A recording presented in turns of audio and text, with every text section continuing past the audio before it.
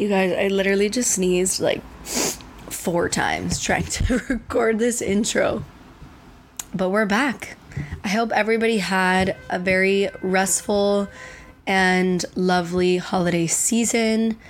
I have been waiting to record this episode to really think about what I wanted to share with you guys, and I'm so excited that I waited until today. It's the first time it's snowing in New York in over 2 years since I've lived here, and it feels very appropriate and cozy and wintry, and we are back, baby, for the rest of season 3.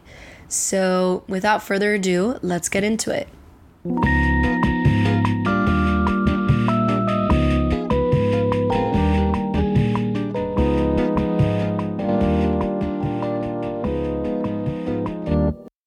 To kick off the podcast for this new year, I was thinking about what is a good way to sort of center everything. I know that, as I mentioned to you guys, season 3 is still in its continuation. It's pretty much going to follow the rest of the winter season.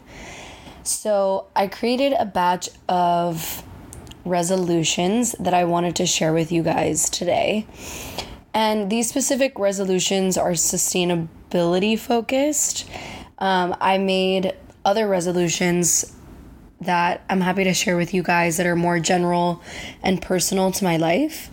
But I thought this would be a great way to get some ideas if you're trying to make some more sustainable switches this year and get closer to the earth. So let's begin. So first I did it in the format that's in and out. So in this year, I want to get better at recycling properly. I will say, full transparency, sometimes I'm lazy in my recycling. So the out version is being lazy about recycling. So making sure I wash everything properly and put it in the bin because New York makes it so easy. Another one this year is I want to buy less and mend more. And even if it's vintage or a sustainable brand, like if something rips or has a stain, like I want to do a better job of taking care of my clothes. And then in general, just buying less where I can. The flip side of that is ordering out and Uber Eats, trying not to order out as much because I feel like there's always a lot of like plastic that comes with it, even in New York. Another thing that I'm trying to do this year is doing less small loads of laundry, but larger loads less often. And this helps with my water consumption and obviously use of detergent. So hopefully, laundry stresses me out. So hopefully I can do this without feeling too anxious. Another one is cooking more and eating seasonally. I tend to do this, but again, cooking sometimes can take up a lot of time. So I try to meal prep and do my cooking on Saturdays, but sometimes it's stressful and you just want to order out. So again, trying to eat inside and like also encourage my friends to come over and cook rather than like, this is like a very New York specific thing, but like going out and eating out, like it's just a lot of that. So workouts in nature, and by this I mean like I'm on a bit of a yoga kick right now, which is awesome because it's hot yoga and it's really cold in New York. But as the seasons get nicer, doing yoga outside would be so nice. And I still tend to run outside. So doing more workouts in nature and like getting my friends together and doing like, I don't know, some sort of class outside. And then with that in mind, doing more daily walks and active meditations. So I feel like I've mentioned this in some of my previous podcasts, but I'm a big meditation and breathwork girly. I got into this probably my junior year in undergrad. So I was like maybe 20 years old.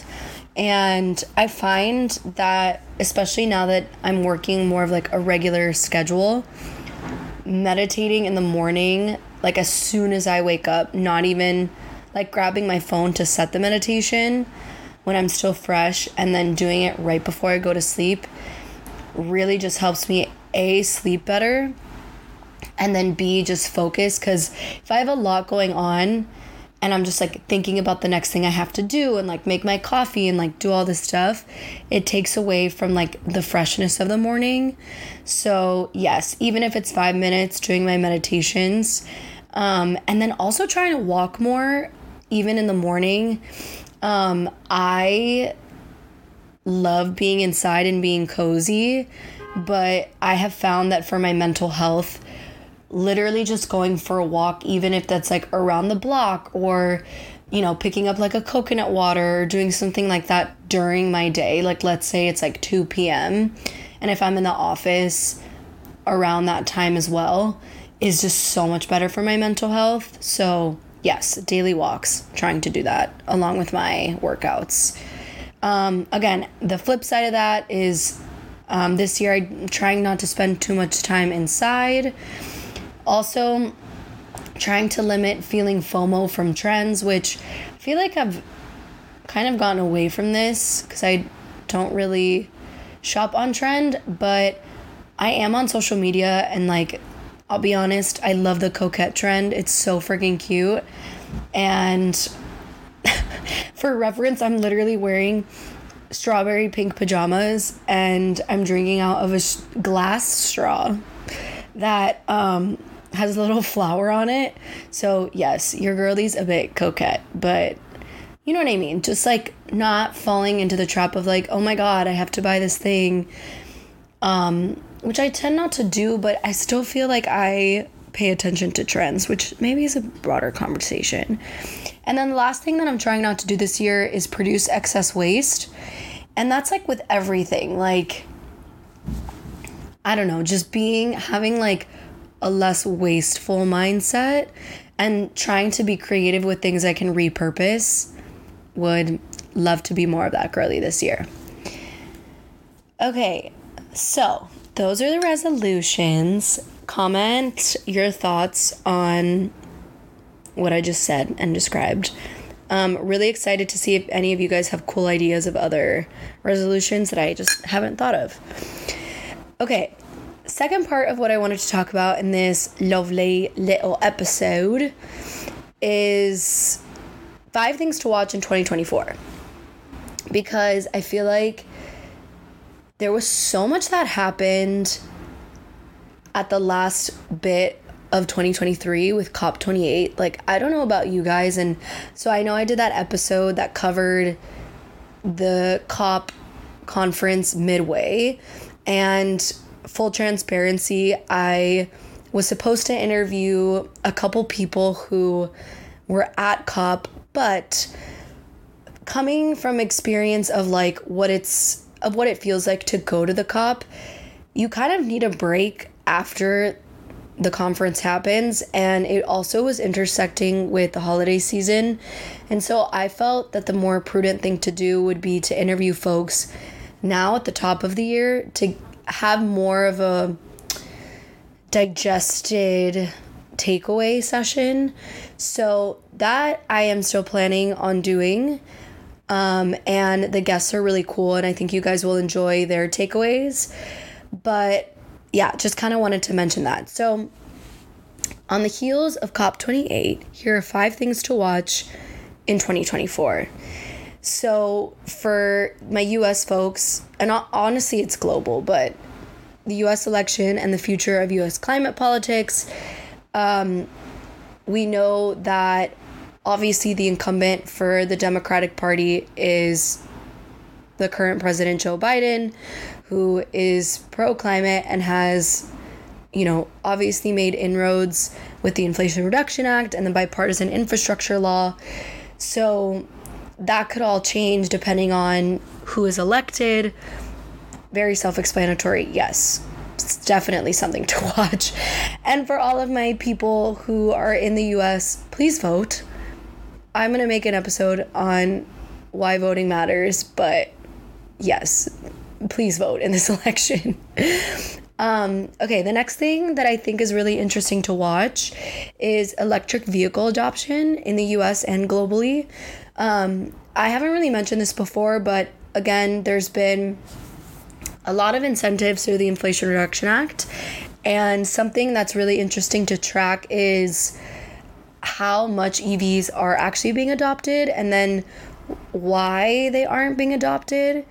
Some of the drawbacks and challenges that are coming with this transition. So yes, that's something I'm watching. The third thing, and this was mentioned in Bloomberg Green, shout out, they have great content, is transition finance.